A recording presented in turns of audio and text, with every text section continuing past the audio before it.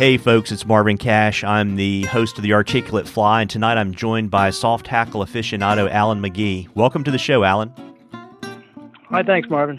Yeah, looking forward to it. And before we get going, I want to give a shout out to tonight's sponsor.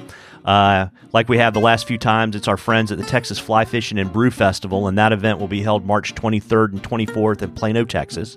And if you want more information, if you'll just go to our website at thearticulatefly.com and check out the events page, you'll find out everything you need to know. So, Alan, I always ask all of my guests to share their earliest fishing memory with us. Well, I don't have a specific memory in itself, but I remember growing up in the 1970s, and my grandparents had a farm in Missouri, and I lived in the suburbs, but we would go up to the farm almost every weekend, in the summer and all. And so, I spent a lot of time fishing when I was, early, like 4, 5, 6, 7, 8 years old. And I can't remember specific. I just, how when you're young like that, you can't target specific things. But basically, I do have a couple pictures of me with some nice bass when I was probably 5 years old. And I don't remember catching them, but I know I had them because I got the pictures. So, but that was in the early 70s. And like I said, my parents weren't really fishermen or anything like that. My grandmother was a pretty good fisherman. She kind of taught me the ropes. It was a spin cast fishing. It wasn't fly fishing or anything, but it instilled in me probably the love of nature, basically, which is the cornerstone of all of it. I think is just getting started early, actually, and anyway, getting out in nature, getting that love for it in your blood. That's really the most important thing about it for me. Yeah, when people start later in life, it's cool and all, but I think something about starting early, even if you don't, just being out there when you're young, gets in. Even if you don't remember specific things, it's in your DNA almost when you're growing up like that. It's very important. Yeah, I couldn't agree more. And so, when did you make the jump into the world of fly fishing? Yeah, well, I didn't start fly fishing probably until 1992 when I moved to the Southeast, because I was from Kansas City, Kansas and Missouri, which there's not a lot of trout fishing there. It's warm water fishing. But when I moved here, I discovered cold water trout fisheries, and I'd really never fished for trout before, but I've been doing that since about 92, and at first I started fly fishing just because that's why I figured, that's the way to fish for trout, really, is what I, reading through the literature, and that's all, better than the spin casting, because imitation of the bugs was the most important thing, as opposed to bass fishing where you're kind of imitating, larger prey, so to speak. You know what I'm saying? So I wanted to do it the way it should be done. And so probably 1992 is when I first started fly fishing, but been fishing all my life, really, pretty much. Yeah. And as you got into the sport, who were some of the people that helped you kind of figure things out?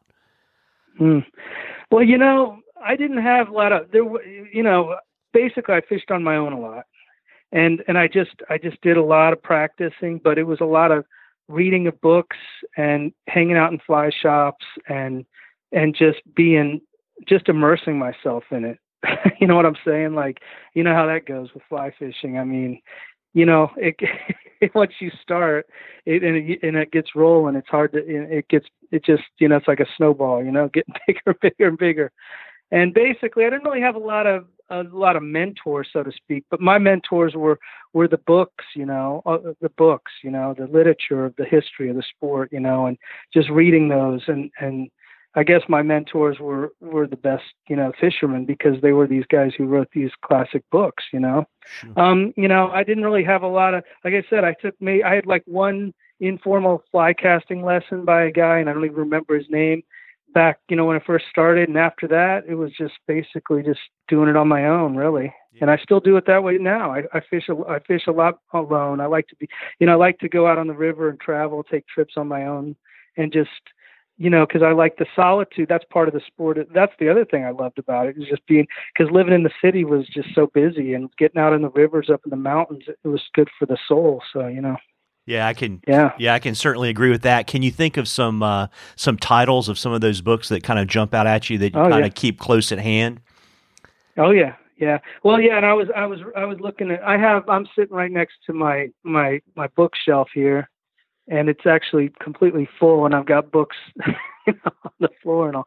But Yeah, so some of the guys in the beginning, it wasn't really so much, basically I work backwards in a way. I started with some of the more modern people, but I'll start kind of in the beginning here with what I think was some of the most important.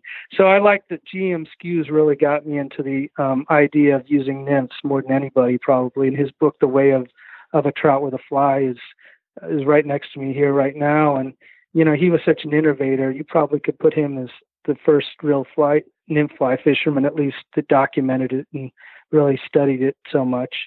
And then you go to the Americans like James Lysenring and Pete Heide, and The Art of Tying the Wet Fly and Fishing the Flimp was probably the most seminal book for me, as far as, because I really learned about the wet fly from that book a lot, and it wasn't so much the English traditional stuff, but it was more like early American, taking what they did in England and putting it on the American waters here. And it's funny because Pete Heide's son is Lance Heide. When I was writing my first book, I didn't even know who he was or anything, but I found out that he did have a son, and I sent him a few emails, and now we're kind of pretty good friends, which is pretty incredible that I read his father's work, and now I know his son and all, which was kind of cool to be able to learn, meet him and all. And then we have like Ray Bergman with books like Trout and Hitting the Wet Fly of Bergman's, The Winged Wet Flies in that book are pretty incredible. All the color plates are pretty mesmerizing. Talk about a lot of flies. My books have a lot of flies in them, but you look at Trout sometime.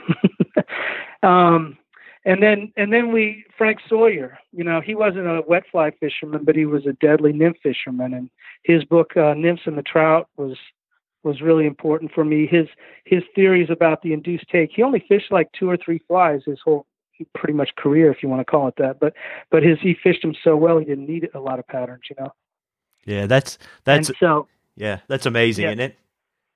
Yeah. The original pheasant tail, we know he invented that, and but and all it was copper wire and pheasant tail. It wasn't any other. He used the copper wire as the thread, and so he incorporated that. It was just a weighted fly, But his theory about the induced take was pretty important, because I knew, when I was fishing, that there was something special about wet flies and how trout would attack them, so to speak, and how they, the fleeing prey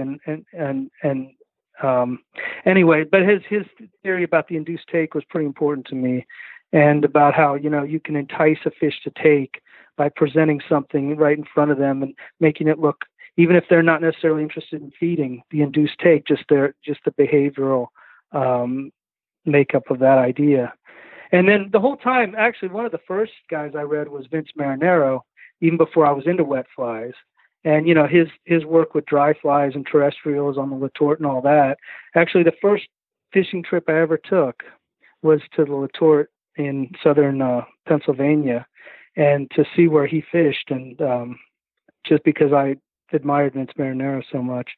And so he was sort of combining the idea of the guys like Lysenring and Marinero together, which kind of brings me up to today, where I'm kind of combining dry fly and wet fly together in some ways, And then we can even talk about guys like Memes, of course, with the soft hackle fly imitations book.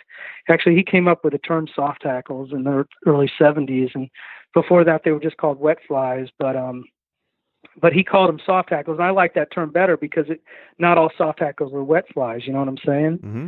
So, and that's why I call my flies soft hackles and not just wet flies, because they're not just wet flies.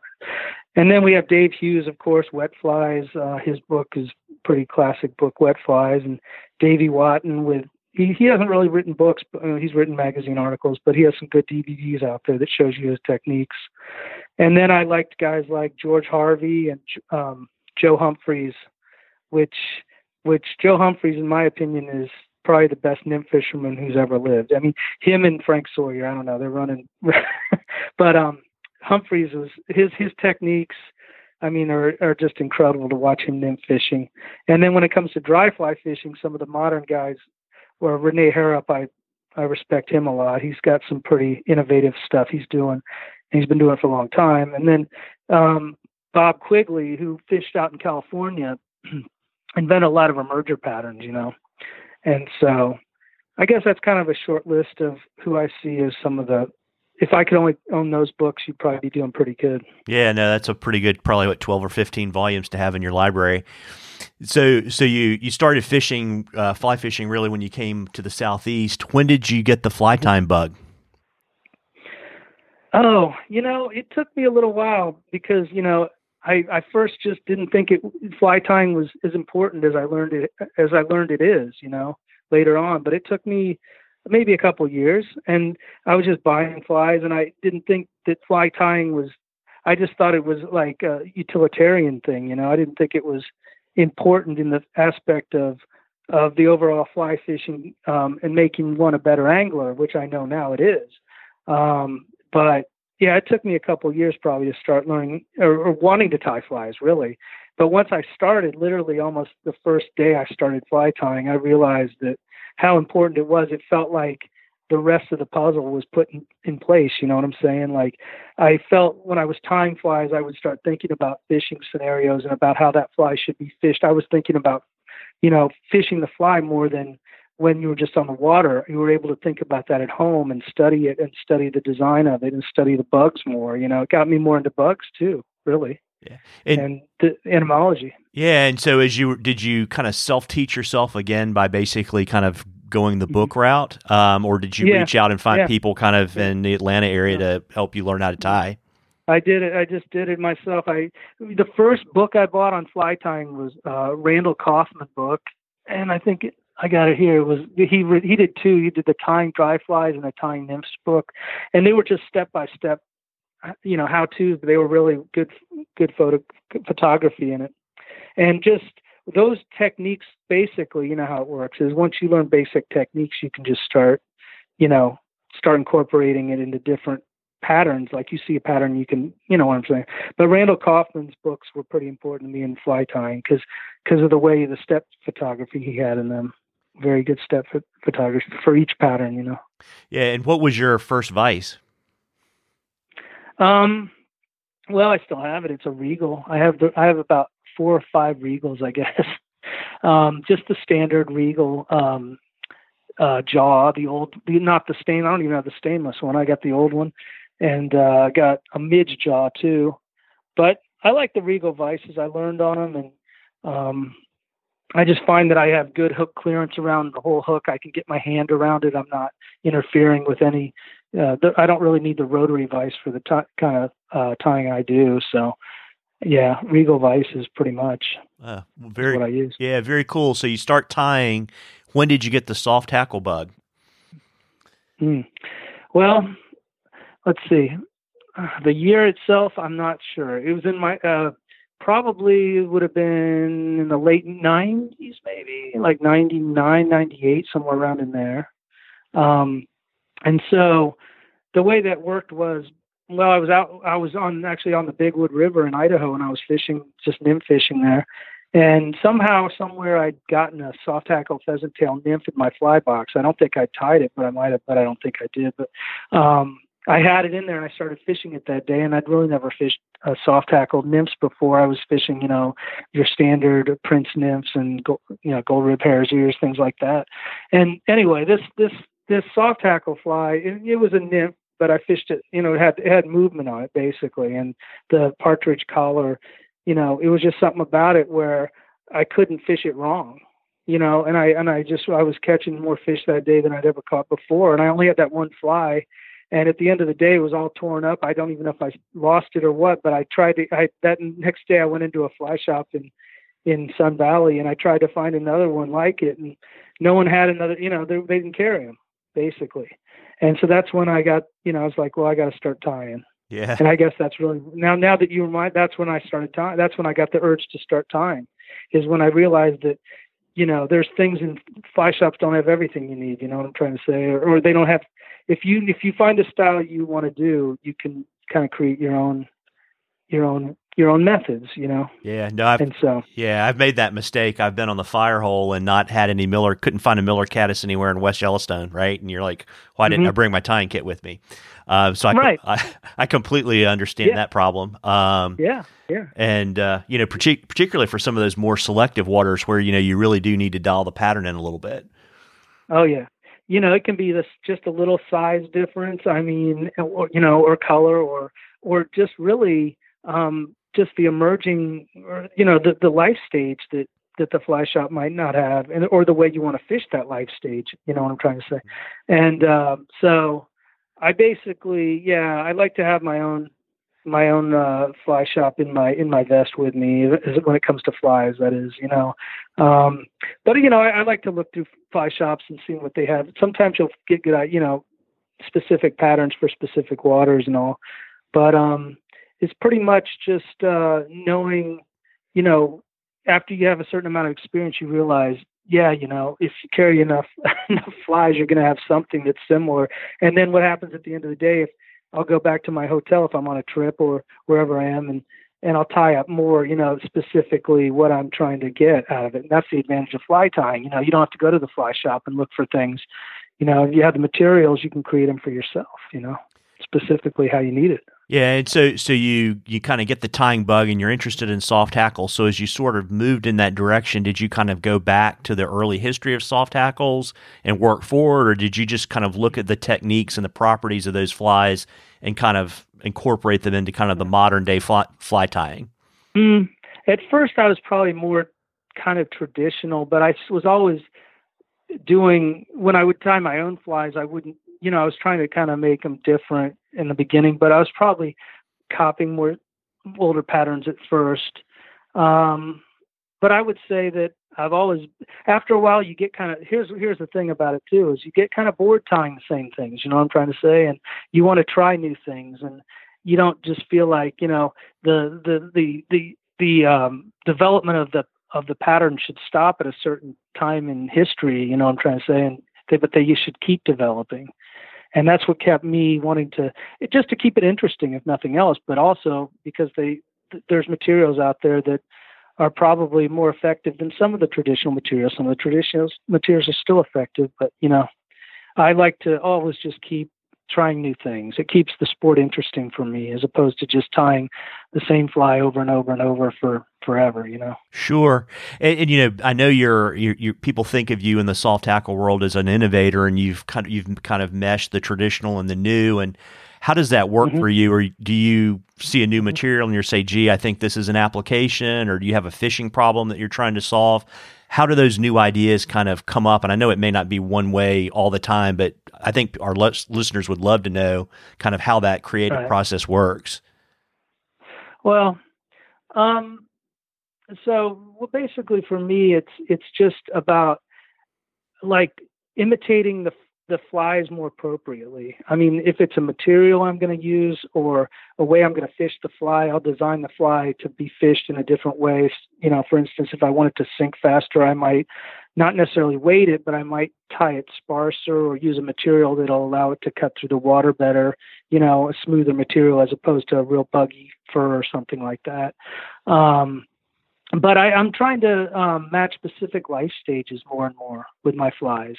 In other words, I'm trying to have them be able to look at it and say, I know what that is, as opposed to just looking totally impressionistic.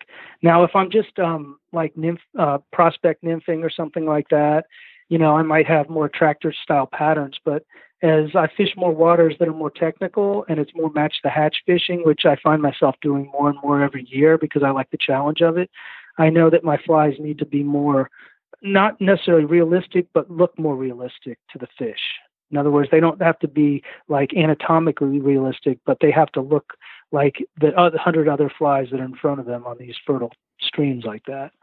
So they need to behave like the naturals and, look like them, but still have life and some kind of not just static, no movement. They need some movement, even if you're dead drifting them. Sometimes like a dun will dead drift, but its legs will be moving. Sometimes duns will flap on the surface as they're trying to dry their wings, But you can still dead drift the fly, but the materials you create the fly with can move while you're fishing it, and I'm trying to say, or you can have the materials activated by more active retrieves. But either way, there's still life in both ways of fishing the fly. Yeah, and I know, too, that you've sort of been a pioneer in thinking about fishing the entire water column with soft hackles. And I guess maybe before we go there, we ought to say that we're really kind of talking about what people think of as spiders, and then, winged wets, and flimps. But, how did you kind of come up with that progression, and, why would an angler want to adopt that approach in their fishing? Well, so like I said, first a lot of my fly tying was just nymphing. Fly fishing was nymphing, or perhaps, shallow water, wet fly fishing, just under the surface. But as I went through my fly tying and my fly fishing, I wanted to create more patterns that had, like, incorporating soft hackles into more of the life cycles. So, so basically I've applied it to every life stage of every pretty much important trout stream species in the country. But they all have movement in my flies. And, I guess what I'm trying to say is, when I fish my flies, I don't necessarily just want to be limited to soft hackles as being a wet fly, you know what I mean? Or have them be limited to a nymph. If I have a spinner, I can put a soft hackle collar on a spinner and fish it like dead drift, and then pull it underwater and then give it a mend and dead drift it like a sunken spinner. And a lot of people don't think about fishing sunken spinners because they think you just have to fish spinners on the surface. But, if they don't get eaten by a fish, they're eventually going to sink and be available to the fish. And that applies to terrestrials as well. I'll fish my soft tackle terrestrials as a dry fly, dead drifted, and then I'll pull them underwater and fish them as a sunken terrestrial, like ants and grasshoppers and beetles. And so, it's the idea is just to be able to cover all the bases and not be limited, and then have to switch to a different style of fly, I guess, or different philosophy of fishing. You know what I'm trying to say? Like, terrestrials should only fish this way, and spinners fish this way, and wet flies fish this way. I think you can kind of blend that together and not have these dividing lines between all that kind of stuff. Yeah, so it really sounds like you take more of a system approach, and that's kind of how you've built your system out. Does that sound yeah. like a... Well, it is, and it's a philosophy of almost like a confidence factor, because I know that my flies look. It's a knowing of the attractiveness of the fly to the fish, just from that they've worked so many times before, But then I don't have to cut off my mind and start thinking a different way of fishing. You know what I'm trying to say? It all is like the idea of the life of the fly, whether I'm fishing it dead drift or with action, but it still has life in both ways. And I don't have to categorize each thing into a specific kind of traditional way of doing it, and so it opens it. It kind of makes it more of a, an approach to a holistic approach to the whole thing, and knowing that so basically, all my flies have soft hackle collars incorporated in one way or another, and they're not always at the front of the fly. They're not always right behind the hook eye. Sometimes I'll put the hackle collar like in the mid thorax, or even in the middle of the fly, depending on where the natural, how that life stage appears in the natural setting. For instance, like stonefly nymphs, I don't really put my soft hackle collar at the front of the fly, because the legs are coming out at the thorax. So it's where I'm placing my materials to give the idea of what that pattern is supposed to be. Very interesting. And I know, and as we kind of talk about this a little bit more, you really kind of came up with the idea of a soft hackle dry fly. And why don't you tell folks what they are and how you came up with that idea? All right. Well, the first, the way I came up with it was by watching the bugs, really. I was fishing on the Beaverhead River, and right below the dam are these flats right there at the parking lot. There's a boat launch right there. Anyway, there's these flats, and a lot of midges hatch there. A lot of midges are egg laying there. And I was watching these bugs, and they're pretty big, like size 18 chartreuse midges that come off there a lot. They're pretty big for a midge. But I captured a couple of them. I noticed they had egg sacs on them. And, so I was thinking to myself, well, what's happening to these spinners or these egg layers after they're done drifting, or they're sinking underwater? So I got the idea of fishing it dead drift in the first half of the presentation, and then, mending it and letting it drift underwater throughout the second half of it, dead drifted like a sunken spinner. So, but I still wanted to have a soft hackle collar on it to give it the appearance of legs fluttering, even if I'm dead drifting the fly movement, that is. Even though it's not alive, it's still, the spinners will still move and undulate even under the water. So I actually tied up some soft hackle dry fly spinners there for the first time, and that was the first place I fished them, and I did pretty well. So I figured, well, this is something here. And basically how I do my so basically it's 2 life stages in one presentation. For like mayfly duns, you're going to imitate the mayfly dun on the first half of the presentation, dead drifted. Then you pull it underwater and you can fish the emerger on the sunken part, and you can have it rise or whatever. And you can do the same thing with a spinner, fish it dead drift, then mend it, and then fish it as a sunken spinner on the second half of the presentation. And caddis can be the same thing. An adult caddis, you maybe with a shuck on it, you fish it dead drift, then you pull it underwater and merger on the second half. So you can see the idea of fishing 2 life stages in one presentation. And so the wings when I do so basically they're dry flies, but the wings can be made of like CDC or deer hair, or even like the EP trigger point fibers that I use sometimes, which is a synthetic that doesn't absorb water. But I tie them, I'm sure you've seen how they look. Basically, my wing goes back over the back of the fly at a 45-degree angle. And so, they're not like Comparadun wings, or they're not parachute wings. They're back over the back so that when you pull it underwater, it's still, the wing is still swept back over the fly like an emerging insect, yet it still will ride on the surface as a dry fly if you want it to. Sure. And since you've kind of got this 2-level approach when you fish the fly, are you having to dry the fly after every presentation, or are you able to dry the fly off just by false casting? Usually false casting. And so I don't really treat it with a floatant unless, the fish are just totally taking duns or something like that. And if they are, I won't fish the second half as a subsurface presentation part of it. If they're just taking surface flies, and I observe them taking that, you got to watch the fish. And if you see the rise form on the surface and it's not an emerging rise form, then I might just treat the wing or whatever, but I'll just fish it on the surface and I won't worry about the second half of the drift. But if I don't treat the wing, I can fish it both subsurface or on the surface, Do you have a preferred floatant? I mean, I imagine you're probably using like silica powder for CDC, but what do you like to use if you need to use a floatant? I don't, like I said, if I do use a floatant, which is semi-rare, but that's maybe 20% of the time. But I just use gink, to be honest with you, and not on the CDC, but on the deer hair. The deer hair floats, or on the EP trigger fibers. But I just use gink. I've been using it for years, so I just very sparsely put it on the wing part of it, and then set the fly in the water so that the bottom half isn't. I don't treat the whole fly with it. I just do the wing, and perhaps the top of the hackle collar.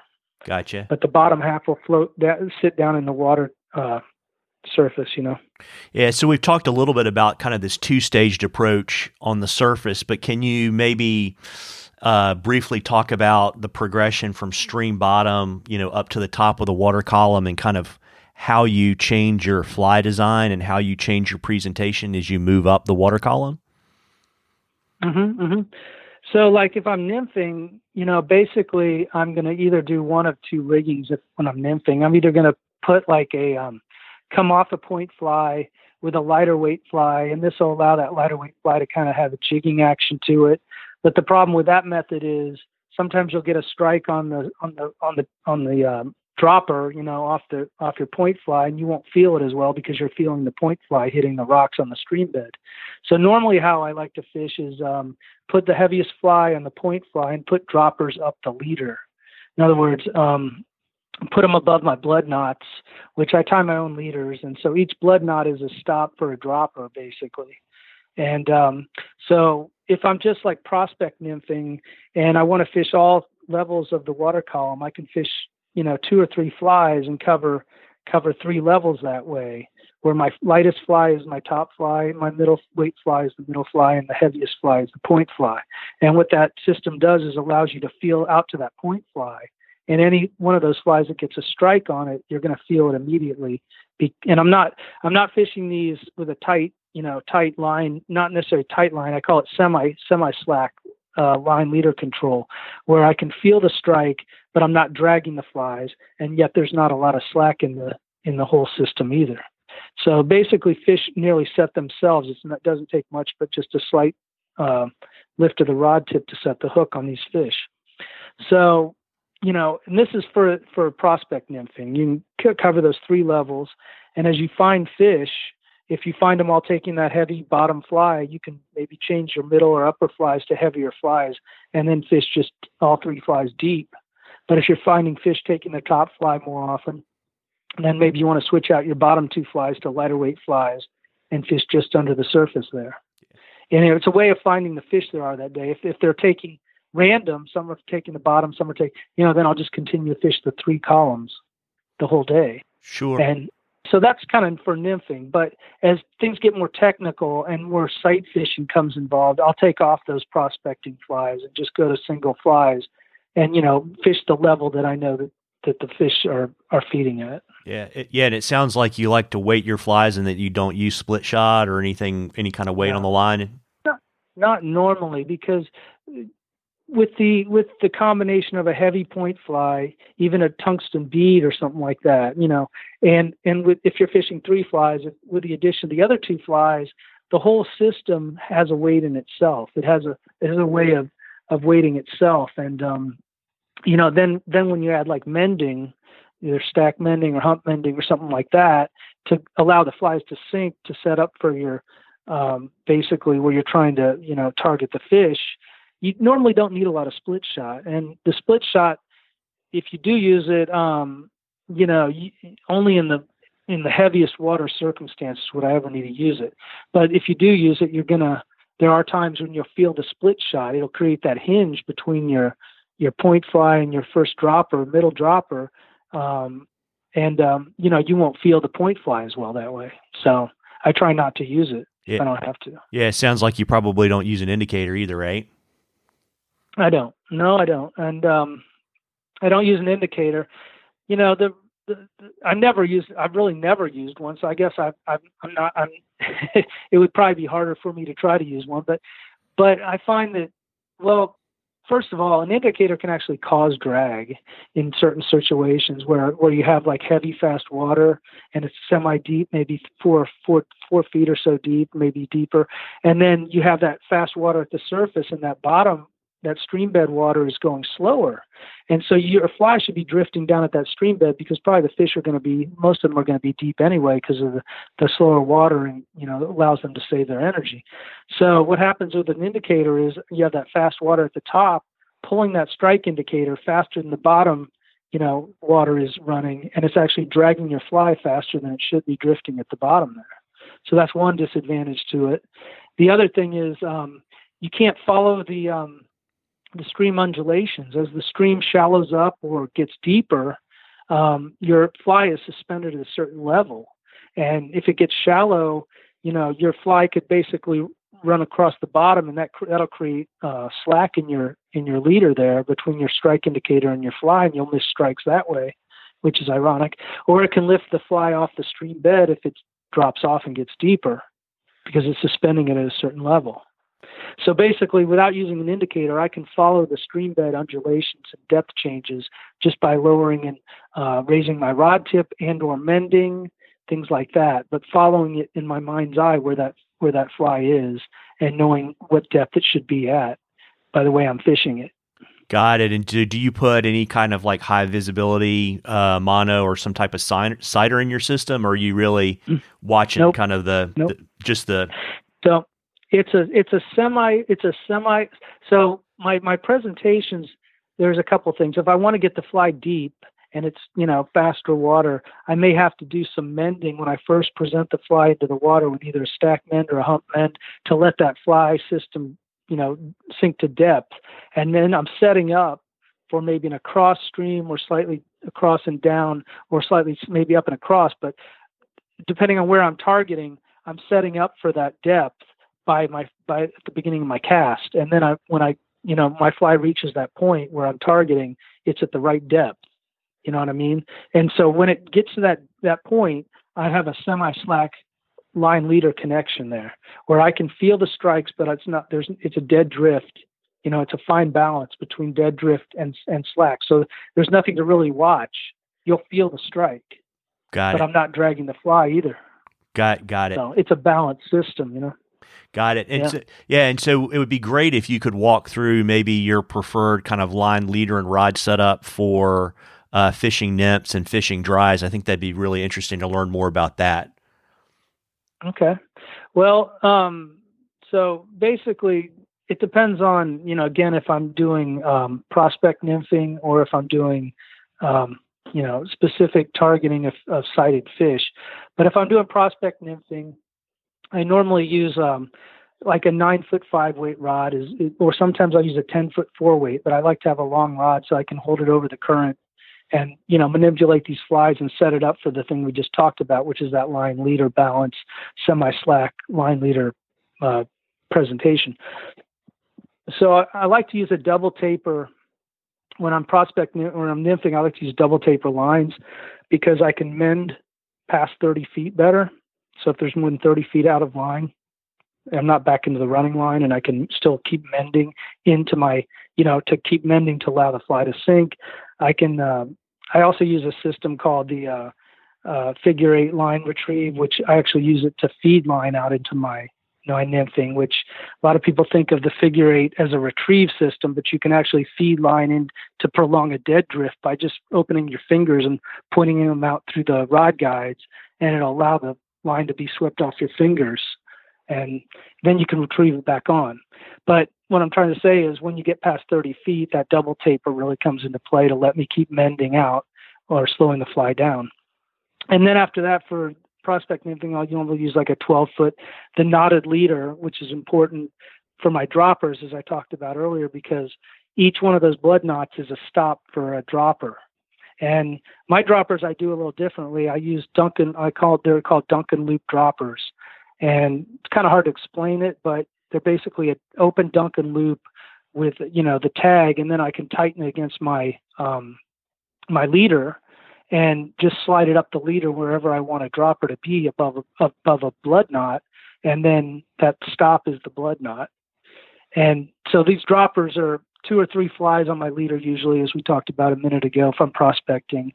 And so that's kind of like the setup for the nymphing.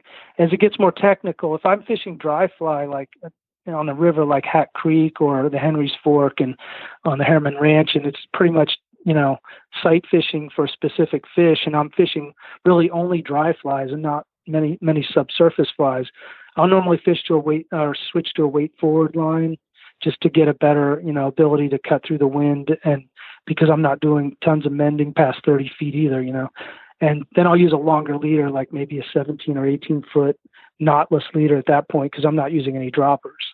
And I want to just have a total smooth casting system. Another thing I'll do is my line leader connection. I like to use the super glue connection because there's no knot there at all. There's no hinging. It's basically just like from your fly line straight out to your fly. There's just a transition, a smooth transition. And when you're using like a 17, 18 foot leader and you want to land that fish, you also got to bring it through the rod guides. And that helps a lot to have that super glue line leader connection there. So those are a couple ways I approach it differently. So what I'm saying here is it depends on the water I'm fishing and where I'm fishing, is depending on the setup I'll choose, whether it's going to be a dry fly only day or if it's going to be more of a nymphing type situation stream. And then I choose that based on that, Got it. And when you're doing the nymphing, how long do you generally like your tags to be? The off the droppers? Yes. Yeah. So they're 4 inches or less, and I use like Rio PowerFlex 4X is pretty much just the only thing I use for all my droppers because it's the right combination between 5X is too limp and 3X is a little bit too stiff actually.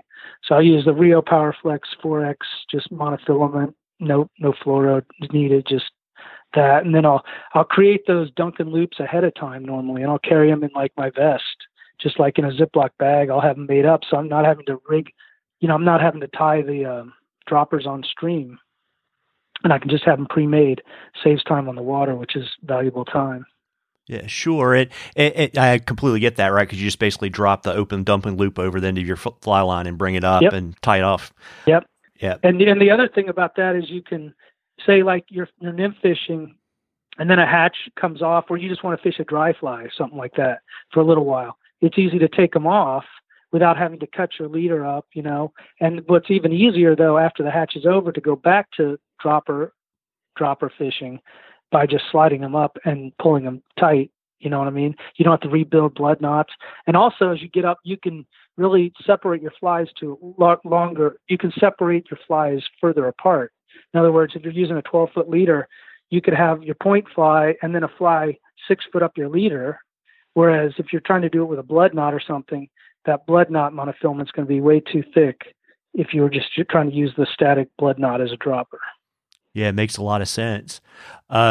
If for kind of people that haven't fished soft hackles a lot, there's a fair amount of, I guess, change in presentation technique. How would you suggest people that are interested in fishing soft hackles kind of start to work it into their fishing routine and see if it's something that they like to fish that way, if they are, get the positive reinforcement of the increased catch rate? What would you suggest for just kind of your average angler to kind of start to work it into his system? Well, I guess you could. The easiest way to do it would just be to just use soft hackle nymphs. Really, is it just fish them like you probably are? You're fishing your nymphs right now. I mean, that's the easiest way. You don't have to change any of your, high stick nymphing. You can just, basically, if you're doing that, you're just changing your fly out. You're not changing basically the method. You don't even have to do like any of the license ring lifts or anything like that, or retrieves or anything. You can just do high stick nymphing with just changing the fly to incorporating a soft hackle in your nymphs, And, you can take really any nymph and do that. You can, you know what I mean? You can take and when you think about prince nymphs, that's an example. They're normally tied with normally a stiffer collar, but instead of tying a prince nymph with, the rooster collar you use normally, tie it with a partridge collar. It's going to give a little more action. And so you can really, the easiest way is just to incorporate it. You don't have to change your style completely if you don't want to at first, but change just the way your flies are built a little bit. And when especially if you time yourself, you could, it's really hard to fish a soft hackle, to fish it wrong. You know what I'm saying? As an attractor prospecting thing. It's soft hackle fishing is not difficult at first. It's actually probably one of the easiest ways the classic wet fly swing is a pretty simple method, and you're just casting across stream and letting the fly drag at the end and swing across and raise up in front of the fish. And that's one of the most basic things you can do. But I don't think it takes, soft hackle fishing is not, like I said, it doesn't have to be in and own itself like its own little thing. It can be incorporated into the rest of the fishing, which what I do with all my fly fishing is it's not its own little niche. It's the whole thing for me. So, but what I mean is it encompasses all the life cycles of my fly fishing. Sure. If you will. It's hard to say, exactly where you should start. You know what I mean? Just get some flies and go fish them is what I would say to that, Just start fishing them and see how they work for you. You don't have to change a lot of the present. If you know how to fish now, if you know how to nymph, you can start that way and think about retrieves, learn about some of the action you can impart to the fly, learn about, a lot of it is also studying bugs, and learning about the entomology of the rising insects and the behavior. And that's really where I get into imitation of my specific life cycles and learning about how the bugs work, and then trying to fish my flies the way that they look. Who was it? It was Dick Galland. He's a Hack Creek guy out in California, and he says, think like a trout, act like a bug. So that's kind of good to think about, right? Like you got to think like the trout is, but act like a bug, and that'll make your fly, come alive. Nah, it makes a lot of sense. As we shift gears a little bit and talk a little bit more about the tying, obviously the hackle is very important, whether it's partridge or hen or starling.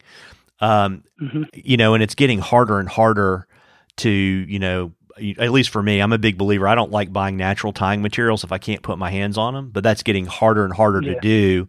Can you give some folks some tips about what they should look for when they get a chance to go in a fly shop and start picking out material?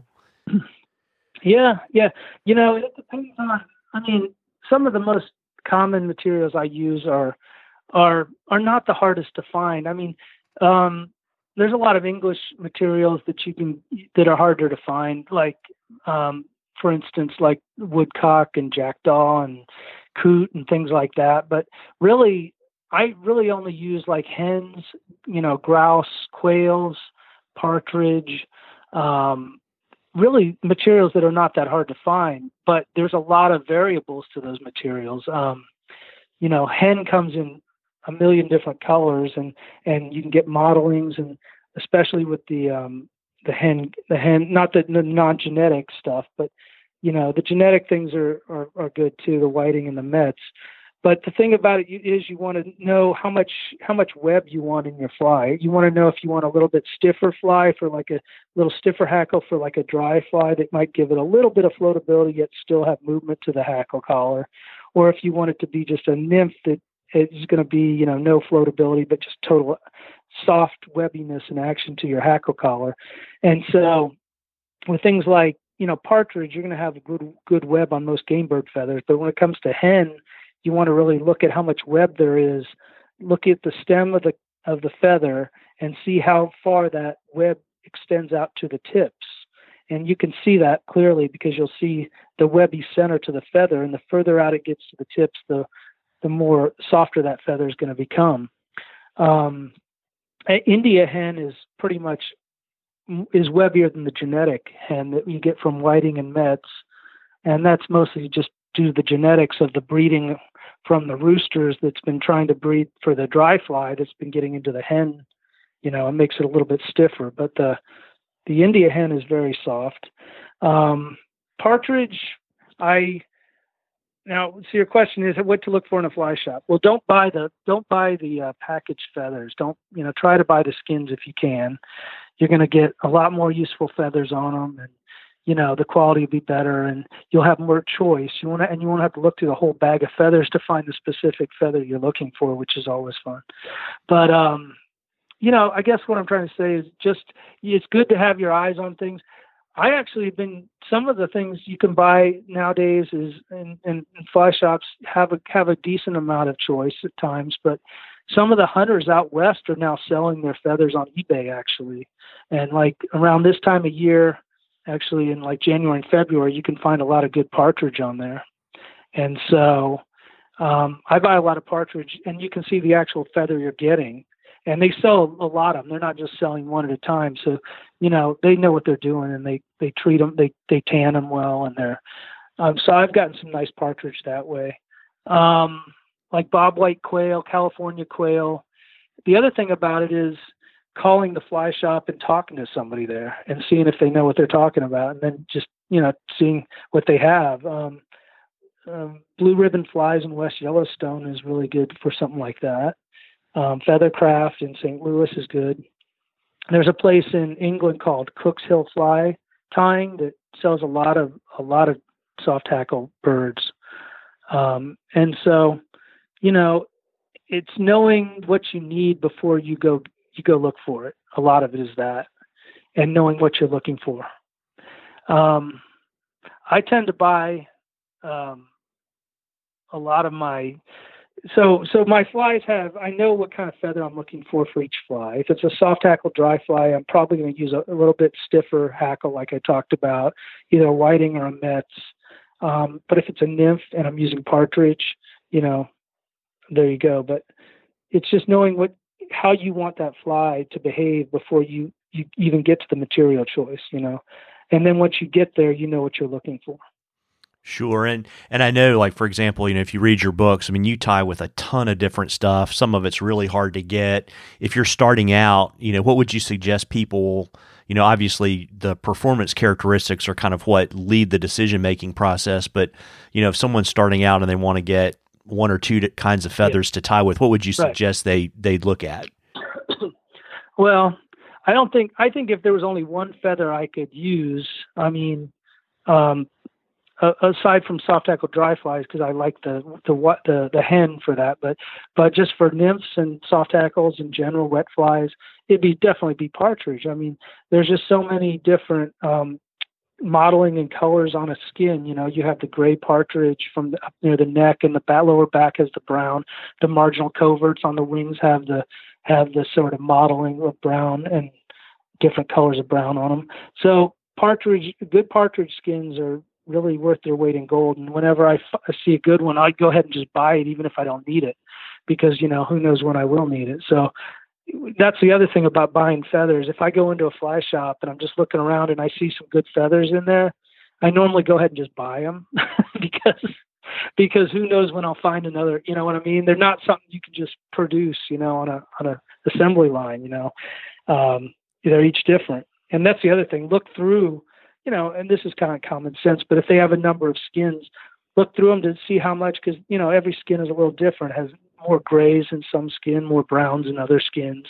And depending on what flies you're tying, and, if you like gray partridge or brown partridge or whatever, then you'll know what to buy there. But I guess if I was just to say one thing, it'd be partridge. That's it. I mean, you can tie small with them, and there's a number of sizes of feathers on that skin. And I still think it's the best skin if you're willing to buy one skin. But, I got so many feathers in my fly tying room here that I don't know what I'd do if I only have to add one skin here. It's like fly fishing. Yeah, it's like fly tying Survivor or something, right? Yeah, what's funny is I have enough feathers and materials, except besides hooks and thread, to last me definitely the rest of my life at this point. Yeah.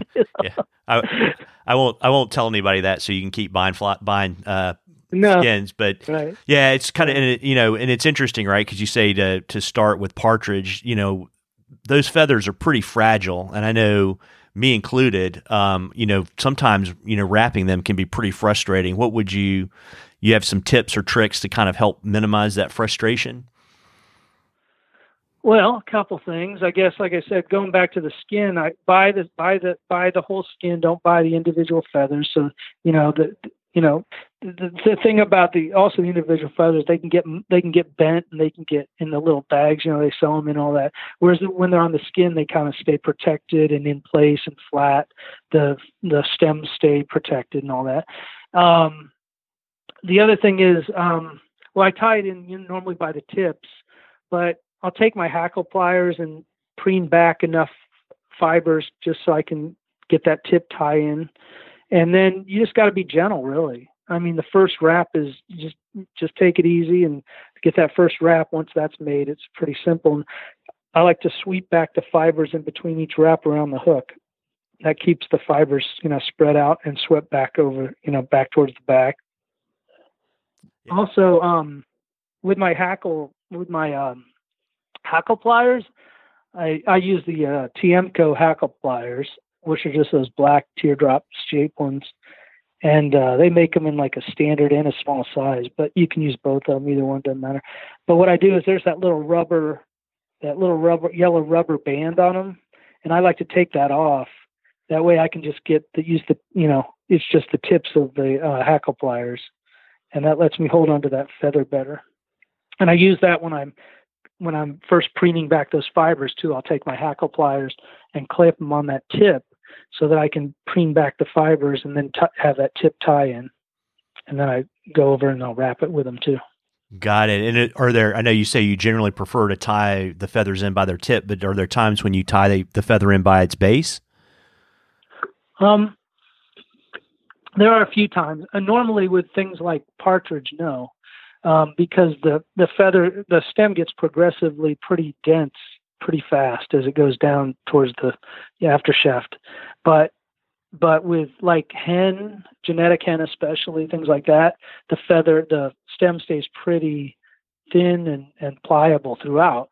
And so in those cases with like maybe hen cape, not with hen saddle, but with a hen cape, I'll take the feather, tie it in by the bottom of the stem and, by the base and wrap it that way. And the reason I do that is because those feathers, the hen capes, genetic especially, are sometimes not that soft. We talked about the web extending out to the tips a minute ago, but the web actually as you go down the feather, the web actually extends out further. So if you can tie it in by that base, you're going to actually get a softer feather out of that hen than if you tie it in by the tip. Now, it depends, again, what you want your fly to be imitating. You know what I mean? If you want it to have a little bit of better flotation, yet not stiff, you'll tie it in by the tip for like a soft hackle dry fly. But if you're imitating like a flymph or an emerging mayfly, maybe you'll tie it in by the base and use those lower aftershaft near those fibers that are really soft. But the stem lets you do that. So it's up to the amount of how soft that stem and how thin that stem is, if you can tie it in by the base or not, and also the fly you're trying to come up with. And is that kind of the same guideline about kind of the performance characteristics drive your decision about whether to strip half the fibers off of a feather or not, or do you have a different rule of thumb? Yeah, well, I only strip, and really it's only with the hen I do that. I don't do it with partridge or anything. I only do it with a hen sometimes, and there's a couple of situations I'll do it when I use a hen cape and I want a really sparse hackle, even less than like what one turn would create. You know what I'm saying? With both sides of the feather, I'll strip off one side and make a turn, or I can even make a turn and a half and still get less than one turn with both sides of the fibers on the feather. And so I'm getting a very sparse soft hackle dry fly hackle collar with just like imitating a few legs coming off the fly to imitate like that mayfly done. So that's one situation where I'll strip off the half the side of the fibers, and the other is when I'm using like a hen saddle, and those fibers can be very almost thick and they don't like to wrap well and stay in place. So I'll strip off one side of those, and it just takes away half of the what I'm trying to deal with when I'm wrapping the feather, and they stay in place better. When I'm wrapping each wrap consecutively in front of each other, the fibers stay better swept back than if you have both sides to it. Got it. And in terms of hook selection, can you kind of walk folks through how you think about that as you look at flies to fish towards the stream bottom all the way up the water column? Mm-hmm. Yeah. So I like to match the hooks to the shape of the life cycle species I'm trying to match. And, most times it's either like a straight hook for nymphs and things like that. Sometimes I'll actually bend the hook if I want to get like a swimming nymph appearance to the fly. And to bend a hook, like I'll put the hook in my vise, and then I'll just take forceps at the front up near the thorax and just bend it up slightly, and it creates that lifting of the thorax. It makes it look like the fly is like swimming, like the abdominal swimming of mayfly nymphs. But to achieve that, you have to use like a lower carbon hook. And so I'm not really tied to a specific manufacturer. Like I only fish Tiemco nymph hooks, or I fish hooks that allow me to create the fly I want to create. And so using a low carbon hook like the old Mustad or these eagle claws I have are pretty low carbon. And because if you use a high carbon, you can't bend them. They're so brittle, and you try to bend it, they'll break. So I try to choose hooks to, imitate, to get the appearance of the fly I'm trying to imitate. If I don't need to bend the hook, it doesn't really matter. But if I am, it does. It's just mostly about choosing the shape of the fly. I don't really care if it's specific like brand, like I said, but I do like the Tiemco 100s for dry flies, and the Mustad R30 is a nice dry fly hook. And even the Eagle Claw L59, which is a little cheaper hook, some people think, but I like them. They're fine. And so I don't really think about the manufacturer, but I think about the shape of the hook. I like to, you know what I'm trying to say, for imitating that life stage. I want to know what that life stage looks like at the time, at that time and place that I'm trying to imitate it on the water, and then work backwards from there to try to find the hook shape that works best to imitate that. Got it. And do you also try to vary the gauge of the wire to kind of help you adjust weight after you've gotten the profile that you want? Exactly. Yep. So, for instance, you know, the heavier weight nymph hooks, like I said, these Eagle Claws, they're made in America. They're a nice hook. A lot of people don't think about them, but they're actually a nice bend. The bend goes, it's a perfect bend. It goes, you know, the shank is it's a straight shank, and then when it bends, it doesn't have that sprout bend or anything, so you can get a complete long top shank to tie on. And it's also a heavier gauge wire, which allows me not to have to weight it as much, you know. And then there's another hook that I like if I want a lighter weight, like the Umpqua 201 is a nice surface film emerger hook because it's a thin gauge sort of a scud type hook, but it's not your heavy scud. It's got the curvature, but it's a light gauge wire. So that's going to allow me to fish that surface film better. So yes, the weight of the gauge of the wire is actually very, very important. And that's probably that's probably primary. The shape and gauge of wire and size, you know, are my primary concerns. And then I go find the manufacturer that has that hook that I'm looking for. Got it. So, and it's interesting, you know, I just pulled out your most recent book as I was preparing for this interview. And I mean, it's folks, if you don't have a copy, Fly Fishing Soft Tackles is a really phenomenal resource. I guess you published it, in 2017, Alan?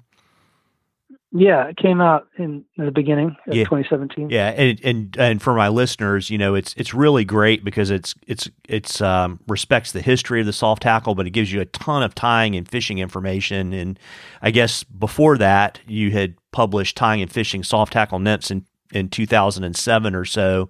And kind of along that path, when did you decide that it was time to update your 2007 book?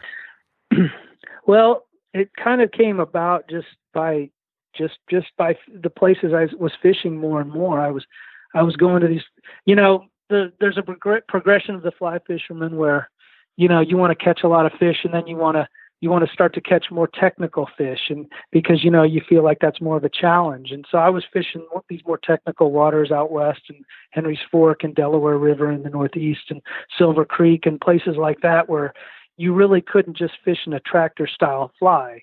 You really had to have a species specific pattern. And so that's kind of where my second book came about from, is all the, you know, is imitating each life stage of each important trout bug in North America.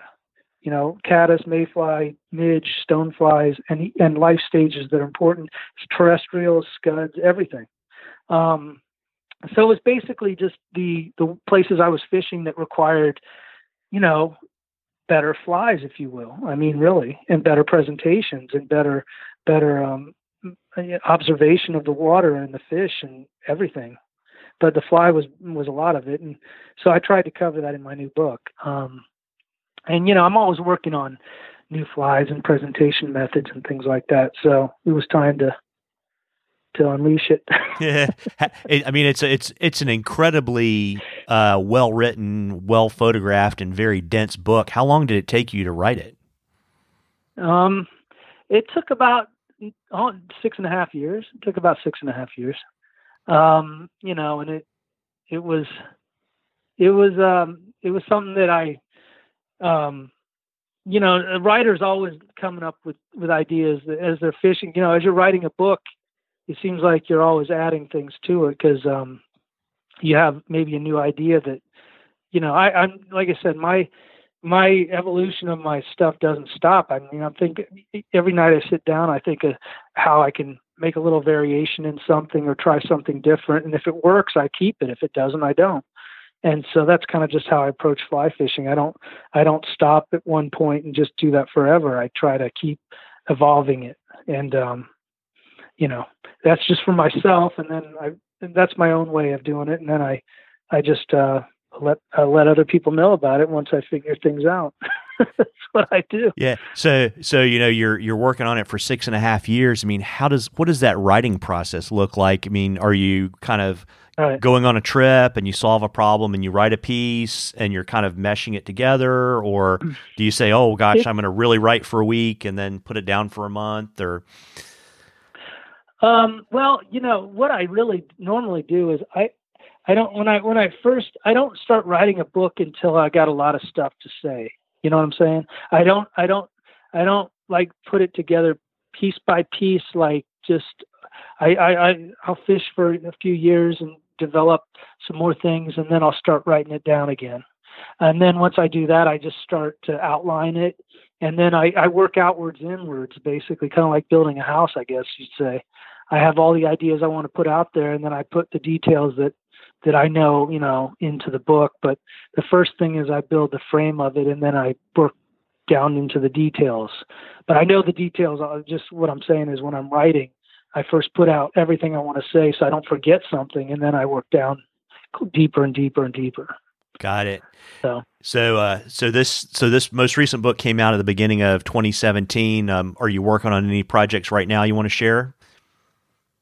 Well, right now I'm just going to be fishing as much as I can over the next few years. And like I said, things come out when I'm ready. I mean, I don't force them, but I'm accumulating ideas the whole time.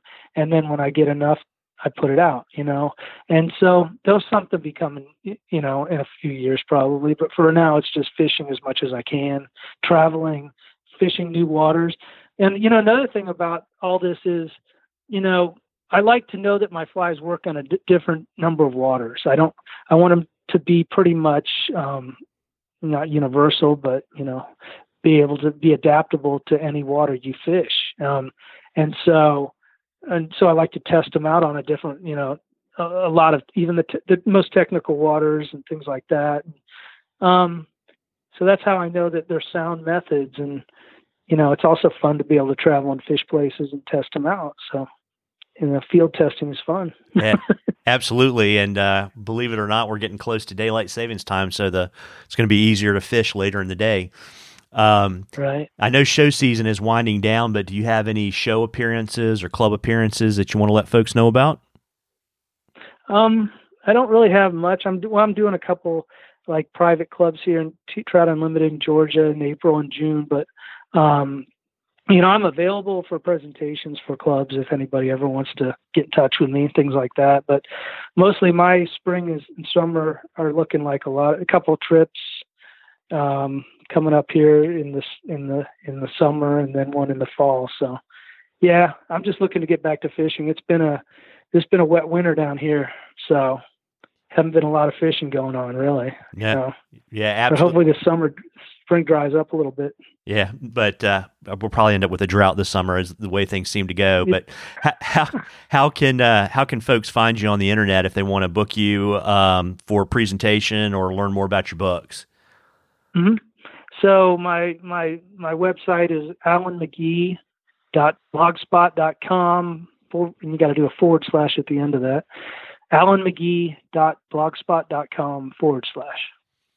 Awesome. And I'll drop that in the show notes too. And, I've known Alan for a long time. And if you have a chance to book him for your club or have a chance to run into him at a show, you should definitely do it because you'll learn a lot.